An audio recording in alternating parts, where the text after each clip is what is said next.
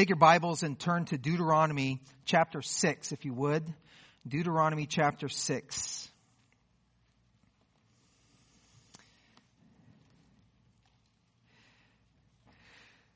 If you're able to stand for the reading of God's Word, please do so. I'm going to read verses 4 through 9.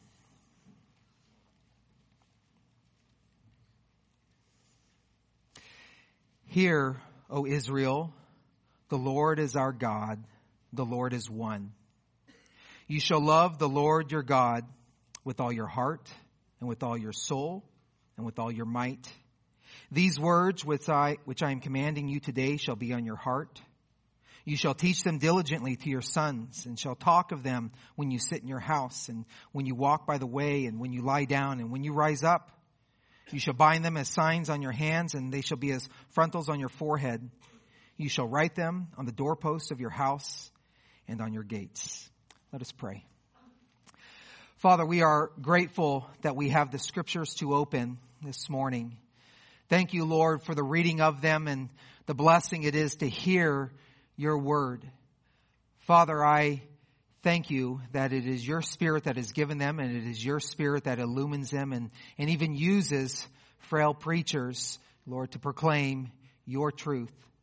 Would you accomplish your good work today in each heart that is here, and you know every heart. We pray this in Jesus' name. Amen. Please be seated. Well, it was nearly 20 years ago when Jay and I were in seminary together, and one of our professors was preaching in chapel, and he preached from Psalm 90, verse 12. Psalm 90 is that one psalm that Moses wrote. And verse 12 says, "So teach us to number our days, that we may present to you a heart of wisdom."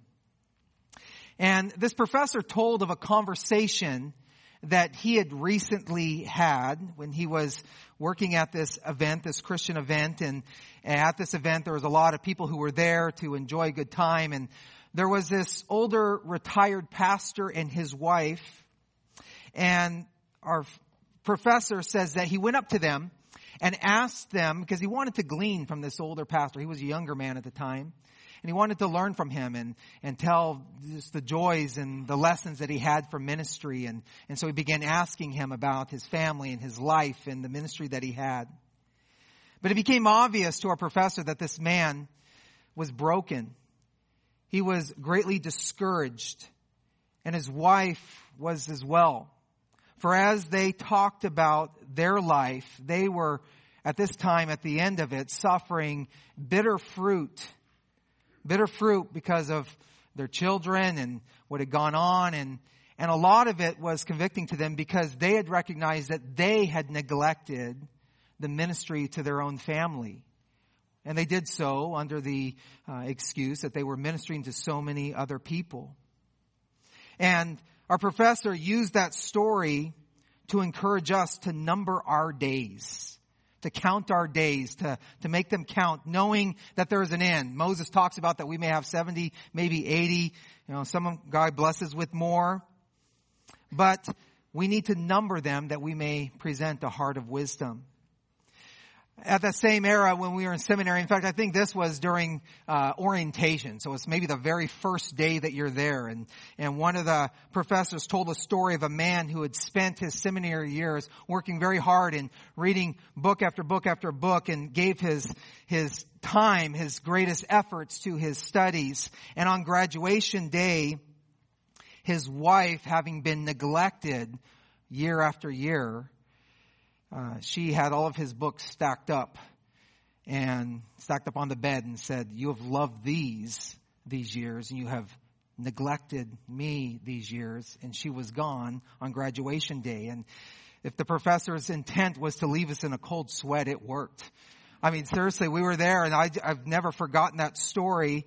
And it sobered me. At the time, we had, our two oldest were just two little girls, 4 and 2 at the time. And I just saw my need to minister to my family, to my wife, and to my children with the same and even greater commitment to which I serve every other calling, any other calling to which the Lord has put on my heart. What does the next generation need? What is it that we are to invest in and to give them? The world is changing so fast. It's like a blink. I mean, I actually have grandkids now. I mean, how crazy is that? And it just goes so quickly. And we think, can I keep up? Is what was given to me the same that I should give? What is it that we should give? How are we to be equipped? How are our own hearts to be prepared for eternity? How are we to invest in others that they are prepared for eternity? God has revealed what we need in the Bible. That's a simple answer, but it is profound. God has revealed what we need in the Bible. It is profitable to equip us.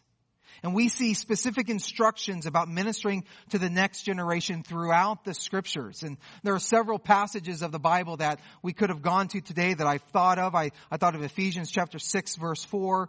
Fathers, do not provoke your children to anger, but bring them up in the discipline and instruction of the Lord.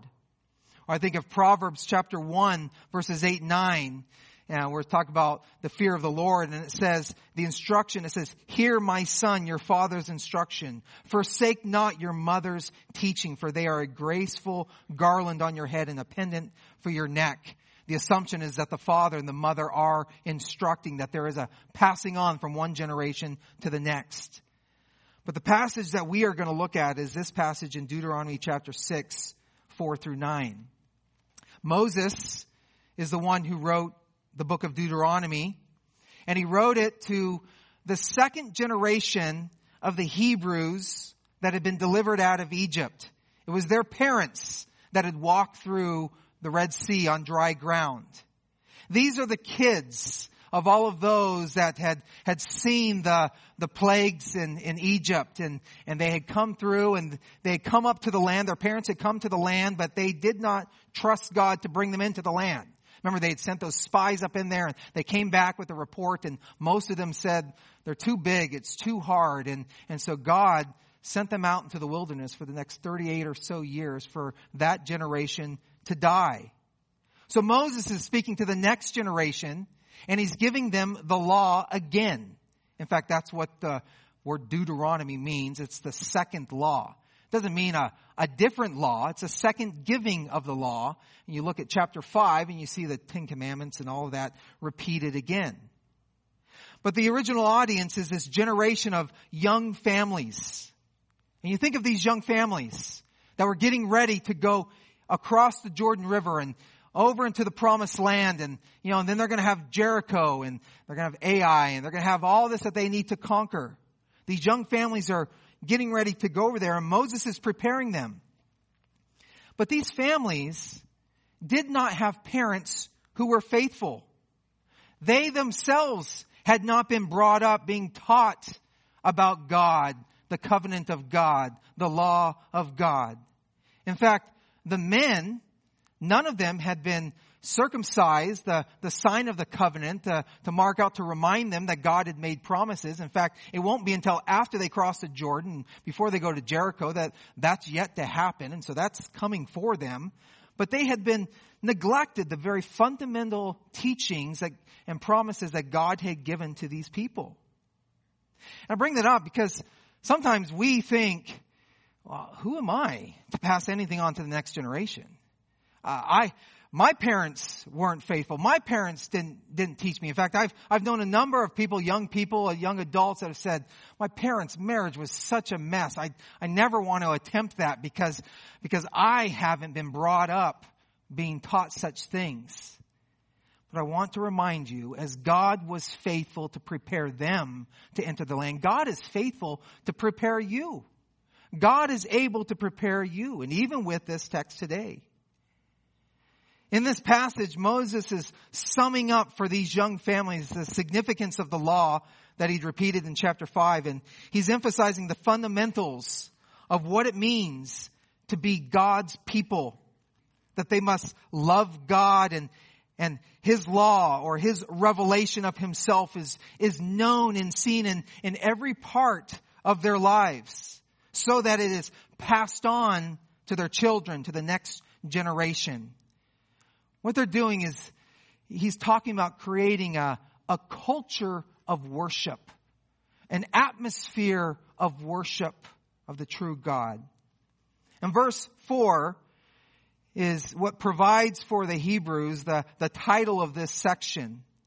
It's known as the Shema, from the translation of the Hebrew word, or the translation of the Hebrew word Shema, which is translated there, hear. And this was repeated.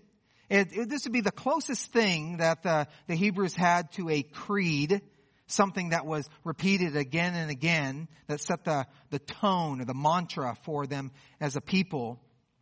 And these instructions are important for this generation and actually every generation, including ours. Because we see this truth repeated in the New Testament, even by Jesus when he was asked, what is the greatest commandment? What did he do? He quoted these verses here. I already read Paul's instruction to fathers to bring up the children in the way of the Lord. And so while this command in Deuteronomy 6 is given to a generation of Israel living under the old covenant, it encapsulates what is true and required for those who are God's people in every age. It defines what is true religion or sincere worship, or what it looks like when someone knows and loves God. So I've titled this sermon, A Timeless Creed for the Next Generation. A timeless creed for the next generation. This is to be the mantra of God's people. This is to be for us. And as Moses is calling Israel to hear this creed, you, this church, we as God's people are calling the church and families to hear what is needed, that they may know the covenant-making and covenant-keeping Lord. So how is this accomplished? How is this part of our lives and baked into our lives? How are you to be men and women of God that knows this and then embraces this and instructs and passes this on to the next generation?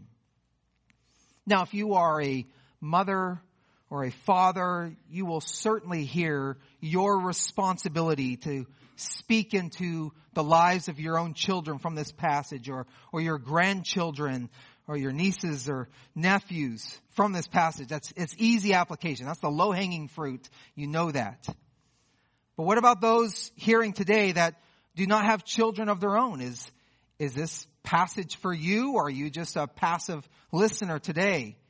No. This passage absolutely is for every one of us under the hearing of it. It's not only a sermon for the children, but it's for every heart that beats to worship God. Your heart needs to be shepherded by what is instructed here. Even among the original audience that received this, the Hebrews that were preparing to enter the land, there were certainly mothers and fathers that were receiving this, and there were men, there were women, there were young people, there were old people. All of the congregation gathered together to hear this read. And they all bore the responsibility to make sure the truth revealed was passed on to, was received from one generation to another. And so there'll be those like godly parents like Job, who would pray for his own children, and godly individuals like Daniel, who did not have children, who daily would open the windows to pray and worship to God. All need to hear the Shema, hear the call to give attention to God. And so what I want to look at from this text is 3 directives for the older generation who will instruct the next generation in the way of the Lord. And where it begins is you instructing your very heart. For out of your heart, this is not like you pass this on. And so as you're listening to the sermon today, watch those elbows, right? Don't be like, hey, are you listening today? No. Elbow yourself and then pass it on, okay? It comes first to one's own heart. And so these directives, these are simple to understand. In fact, the last one is only one word, okay? They're simple to understand, but they are impossible to accomplish in the strength of one's own flesh. This is not just, you know what, come on, church, try a little harder, do a little more. No, this is abiding. This is depending, as we have sung. We must dependently trust God to enable us to accomplish these directives. First, if you're going to instruct your heart and the hearts of the next generation in the way of the Lord, number one, from verse 4, know the true God. You need to know the true God. The Shema is a call for Israel to hear this truth. Hear, O Israel, the Lord our God, the Lord is one. It's a command to get their attention. It's as if Moses walked up to, when you'd have the microphone sitting up there and they tap it, as sound people hate you to do, but they tap it, say, is this thing on?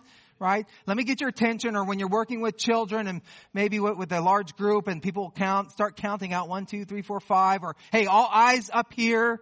Look, give me your attention. That's what this is. Hear, O Israel.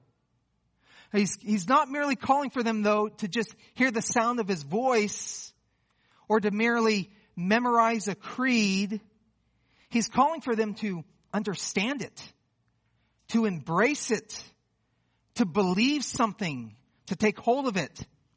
It reminds me of Jesus' statement when he would teach with the parables. Remember, he would conclude saying, he who has ears to hear, let him hear.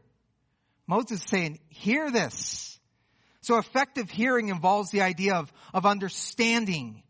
In fact, in Genesis 11:7, after the confusion of Babel, the confusion of the languages of that Babel, it says that men could no longer hear one another. They could hear the sound of each other babbling, right? And the confusion, but they could not understand each other. And so when he says, hear, O Israel, understand, O Israel, embrace Israel, grab onto this. So what needs to be understood? Moses gives a definition of who God truly is. And he says at least 3 things about God in this brief creed. He says, the Lord is our God. Lord, Yahweh. God is Yahweh. Yahweh was used to speak of his covenant making, his promises that he would give and that he would keep. Yahweh is God. And because of this, because he makes promises and covenants, he's in relationship, he says, the Lord is our God.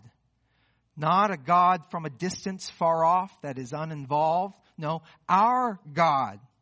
Yahweh, our God. And Yahweh alone has this place. The Lord is one. That translation there, and it emphasizes the uniqueness of Yahweh. Only he is God. Remember where they were going?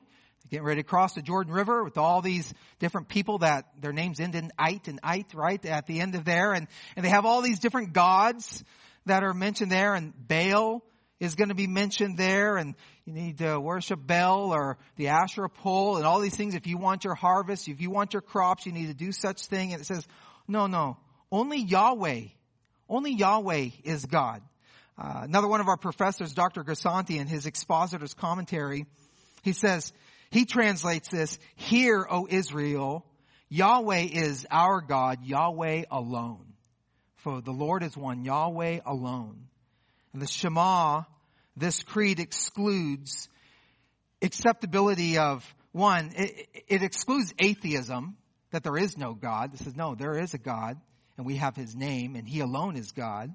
But it also excludes polytheism, that there are many gods, or syncretism, that we can mix and match who God would be, or various philosophies and religions, and we can put together our own acceptable version.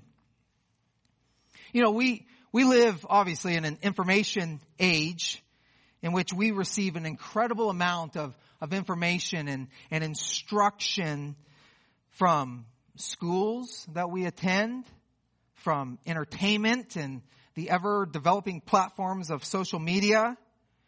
And in that, we hear many descriptions of what is valuable, what is important, And even who is God, or what is a God? Who is the higher being, or what is the purposes of life? And all of these things are dumped at you from all sorts of angles, and you're basically told, put together what works for you. You be you, all right? And you kind of put together what works for you. I think about this in sort of a silly way, as though we've all been given a Mr. Potato Head toy, and this is our God, okay? This is our God. And that sounds ridiculous to you, but really, it's no more ridiculous than the description of idolatry in Jeremiah chapter 10, where a guy takes a piece of wood and he cuts it and he takes part of it and he props it up and he dresses it up and he paints it and he burns the other part of the wood, but then he bows down and he worships this piece of wood that he has constructed. And he describes in Jeremiah 10 that it's this thing, why are you worshiping this thing? It's no more powerful, it says, than a scarecrow in a cucumber field. What a silly illustration that is. And that's, if I had a Mr. Potato Head, I'd stick it right here, except that might be idolatry in the way that I'm using it here. But it's, people are given their Mr. Potato Head. This is what is important. This is what you live for. People say, well, I don't really like that. That's okay.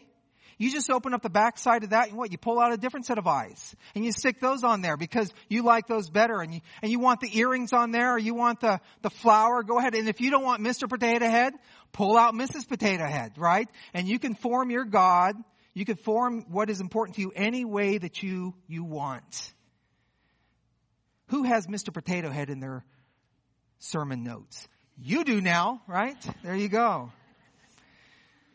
You need to know the true God, and the Bible reveals that God is Yahweh alone. And we need to show people, wait, what you're thinking, what is important to you, what you're giving your heart to, you've constructed that, and now you're bowing down to it as though you're bowing down to a silly toy. That's not God. That philosophy, that value that you have, that doesn't go along with who is revealed in the Bible. And you say, well, of course, I'm not worshiping Baal or Buddha. Good. But also make sure you have not erected various idols of your own heart, of humanistic philosophies can be worshipped as we value our own ability to solve our greatest problems with our own intellect. We like to be able to take care of ourselves, right? We like to have that knife that has every single tool on it, right? You want the Jeep that has every little accessory on it. That's why cargo pants are so wonderful, right? Because you can put anything in there and carry everything that you might ever need. That humanistic philosophy that I could take care of myself, that's a false God. That is not Yahweh. Yahweh alone is God. Materialism can be our idol as we look to things to accumulate, to satisfy our longings. We can even Christianize these ideas to make them part of our value system, like the Israelites did, as they formed this golden calf to represent the God who delivered them from Egypt. No, we don't worship the true God in our own way. We need to know who God is, who alone is God, and that's all that we worship. So instruct your own heart and those in your family or your ministry influence in the way of the Lord. To do so, they must know the true God. But that knowledge is more than merely possessing correct information. You need to have correct information. You have to get it right. You have to get the truth right. Okay? But it's more than that. So secondly, if you're going to instruct in the way of the Lord, number one, know the true God. Number two, love God truly. Love God truly. Verses 5 and 6. You shall love the Lord your God with all your heart and with all your soul and with all your might. These words which I am commanding you today shall be on your heart. The true God is to be truly loved. What is being called for here is a sincere, loyal commitment to the covenant-keeping God. Moses is showing that the kind of relationship Yahweh requires is not merely intellectual, nor is it superficial, nor is it an attempt to just outwardly oblige the requirements of a deity to pacify their wrath. Let's just get them off of our back. No, it is a love relationship. And where does this love come from? Well, it's not, you need to just stir it up. You need to try a little harder. No, we love because he first loved us, right? And we sang of God's great love. If an ocean were filled with, we couldn't write of all of God's love. It is so great. But because his love is great, we respond in the love that he has put within us. And it's Yahweh's purpose that we would know him and love him with everything that we are, with our whole being. There is nothing reserved. There's nothing held back. There's nothing that is off limits. When we don't love God, but we know of God, and we know information about God, but it is not affecting our heart, we become the silly toy. We become like the toy of a bobblehead, right? Some of you have a collection of bobbleheads. And that bobblehead, which is kind of a silly thing, it's a caricature of someone. And it's got this big head that just kind of bounces back and forth, right? And that's what, we've got all this information, and Paul even says in Corinthians, right, that knowledge puffs up. And we are puffed up. And all we are is just a caricature of what we should be. What does that look like? Well, maybe you can tell someone about every Greek word that is translated love in English. But you're also harsh. And you're not kind and patient with those who are weak in faith. Oh, you can give them the definition of love, but you're not loving. And how does that come across? What does Paul say in 1 Corinthians 13? You're like a clanging cymbal and a noisy gong. It's not helpful. Or some of you can wax eloquent about how God is sovereign. And God is sovereign. He's sovereign over all people in all time. But how does that work out when people, all they see of you is you fretting and complaining about the politics of the day? Right? No, who's king? Who is Lord? He is sovereign. James says, he gives a description that from the same tongue come a blessing of God, and then in the same breath, a cursing of men who were created in his image. And he says, these things ought not be this way. You see, this is the description of the bobblehead. They have information, but it has not worked out in their heart. And Moses tells these people how they are to love God, saying, with all your heart, with all your soul, with all your might. He's not dividing a person up. He's saying there is nothing about you that's to be unaffected by this. Everything is included. He's making sure that there's nothing that is set aside. We're to love God with everything. One commentator says, in other words, understanding who God is, verse 4, should lead us to absolute loyalty, verse 5, which leads to the internal transformation shown in verse 6. And this is what Jesus described when he talked about the greatest commandment. This is what Jesus was getting at. Remember with the rich young ruler, when he talked to him? This young ruler had known and attempted to fulfill the requirements of the law. Jesus recited him. He says, I've done all of these things from my youth. And so Jesus, knowing the man's heart, tells him, go sell all your possessions and give to the poor and then come follow me. And it wasn't that, poverty makes you righteous or anything like that. But Jesus knew what was on this man's heart. And this man was unwilling to do so because he did not love God more than he loved his money. He did not love God with his heart, his soul, with his might. It's one thing to know the truth about God and the gospel of Jesus Christ. There are facts that must be known. The fact is that we have sinned against a holy God and we deserve his wrath, for all have sinned and fallen short of the glory of God.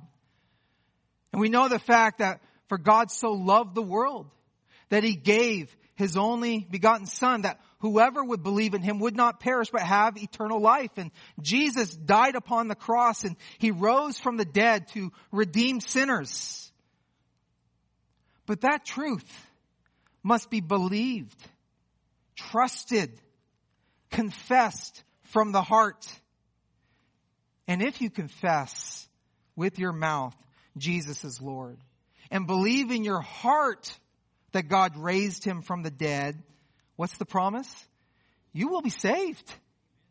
And if you're going to be able to fulfill the third directive that we're going to get to, you must start with these two. Know the true God and love God truly.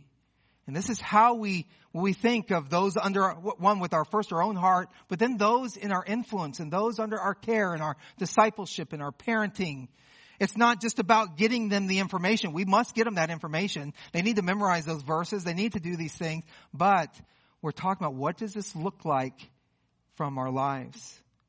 We may look at our own homes and think, man, I wish my spouse would place a greater priority on the things of God. I wish my children would take God's word seriously. And you know what? Those may be very legitimate desires. But if you're going to help them understand the way of the Lord better, you must know God. You must love God. If that is indeed the case, where do we go from here? How do we encourage the growth of this faith? We tell them the true God, and you need to love him truly. Where do we go from here? Well, the process that Moses is describing, as we see in the next couple verses, the process reminds me of what people call the shampoo algorithm. Have you heard of that before? It is a real thing.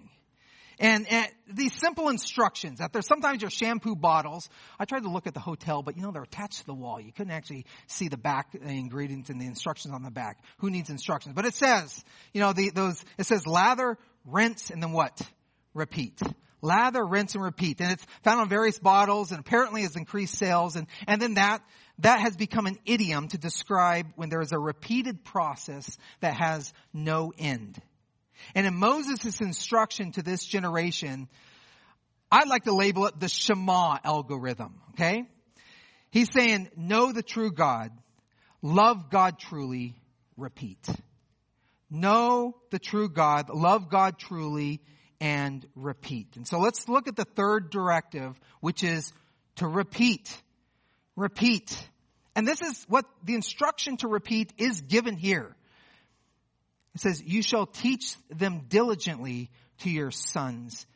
You shall teach them diligently. That's how it's translated in the New American Standard. I believe the ESV and the King James has it exactly like that. The NIV says, impress them on your children. The New Living Translation here, actually, I really like how it's put. It says, repeat them again and again to your children. Because that's what it's telling us to do. The verb that's translated here, teach them diligently, it's a unique word. It's found only here in the Old Testament, but it's related to a root word that means to sharpen, like someone would sharpen a knife or a blade or a tool. And it's a repeated action that brings the desired product. A number of years ago, Lisa and I, we bought some good knives, some quality knives for the kitchen. And these are the knives, you don't put them in the dishwasher. You wash them by hand. And they come in the block, and they come with that sharpening iron that's with it. And you take that and you slide it across a number of times. You slide it across here and there. You don't just slide it once, twice, and then you're done. Right? No, you do it again and again. You repeat it. And you don't just sharpen your knife at the beginning or once in this lifetime. You have to do this repeatedly again and again. And that's what this repetition, that's what this word means. It's when it says teach them diligently, teach them repeatedly, teach them again and again, bring this again and again to them. What's repeated? There's a parallel passage of Deuteronomy 6 in chapter 11, verse 19, and it uses a different verb here, and that one clearly means to teach. Deuteronomy 11:19, you shall teach them to your children, and taking them when you're sitting in the house, when you're walking in the way, when you lie down, when you rise up. And so what is repeated? The teaching, who the true God is, that we must love him truly. When teaching, we repeat ourselves, and we repeat the same lesson. We do it many times, and we do it in many ways, a variety of ways. How many of you get frustrated when you have to repeat yourself?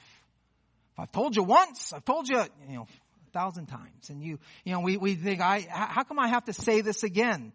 Don't be frustrated by that. We're supposed to repeat ourselves. We need to repeat ourselves. Repetition is not redundancy. It's the key to learning. Jay and I had a class together. It was a summer class. It was really intense. Dr. Farnell. And he would say, repetition. He would growl. He wouldn't just say it. He would growl it. Repetition is the key to learning. And once we had this class, it was condensed into just a few weeks, a whole semester.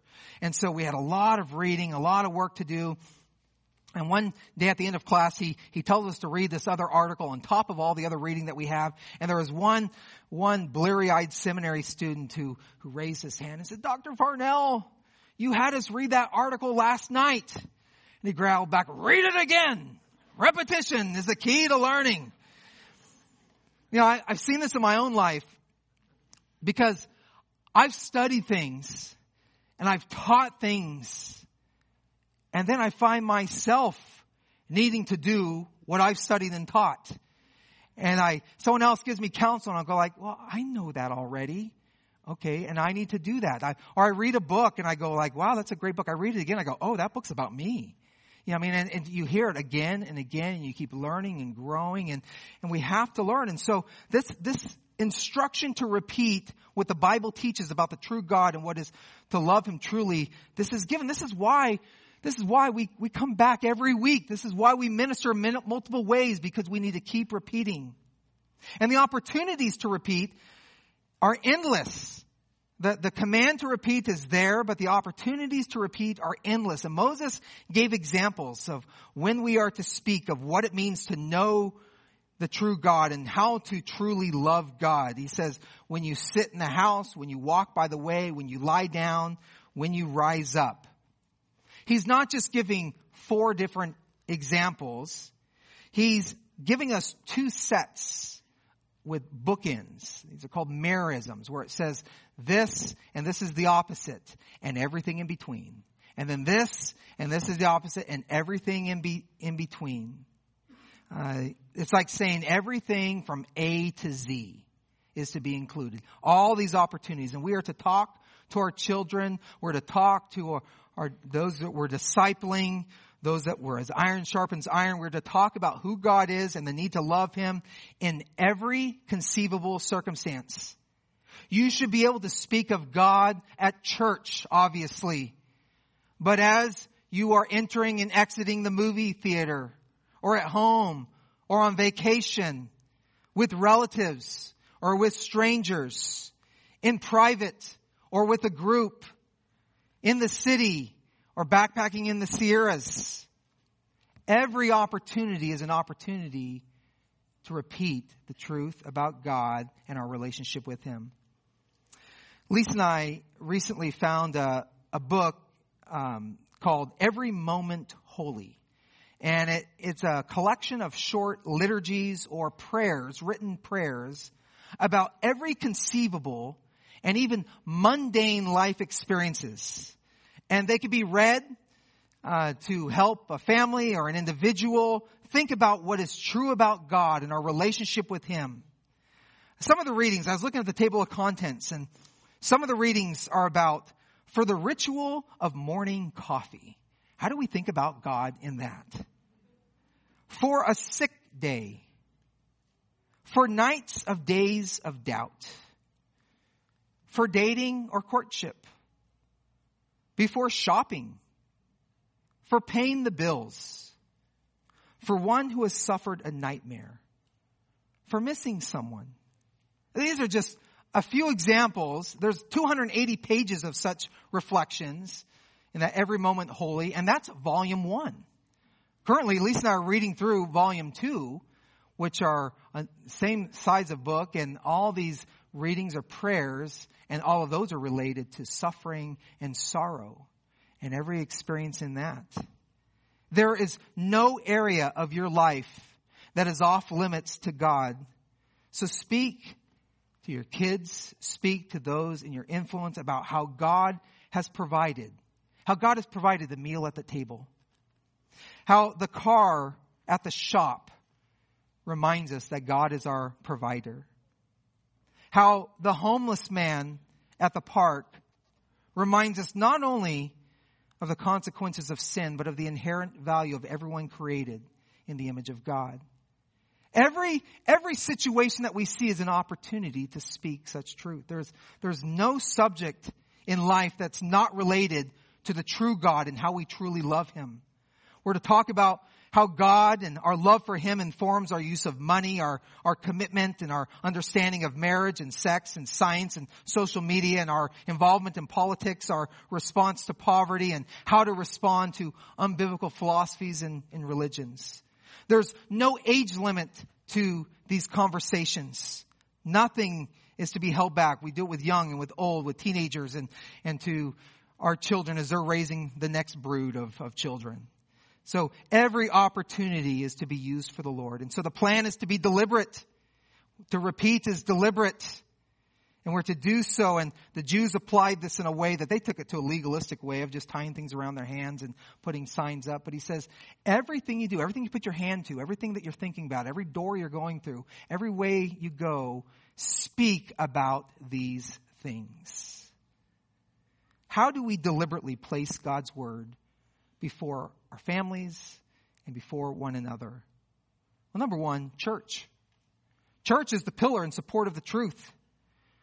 Come to church. Bring them to church. Be at church. Be involved with God's people. And sadly, I see two wrong views of the church.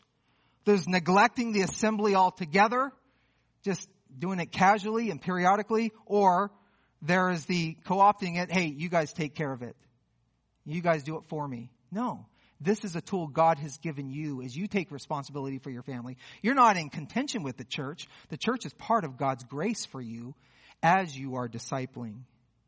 Time with your family in the Word. Family Bible time or whatever you want to call it. And it's really simple. Open up the Bible and read it and pray. That's all you do. 5 minutes. Do that regularly.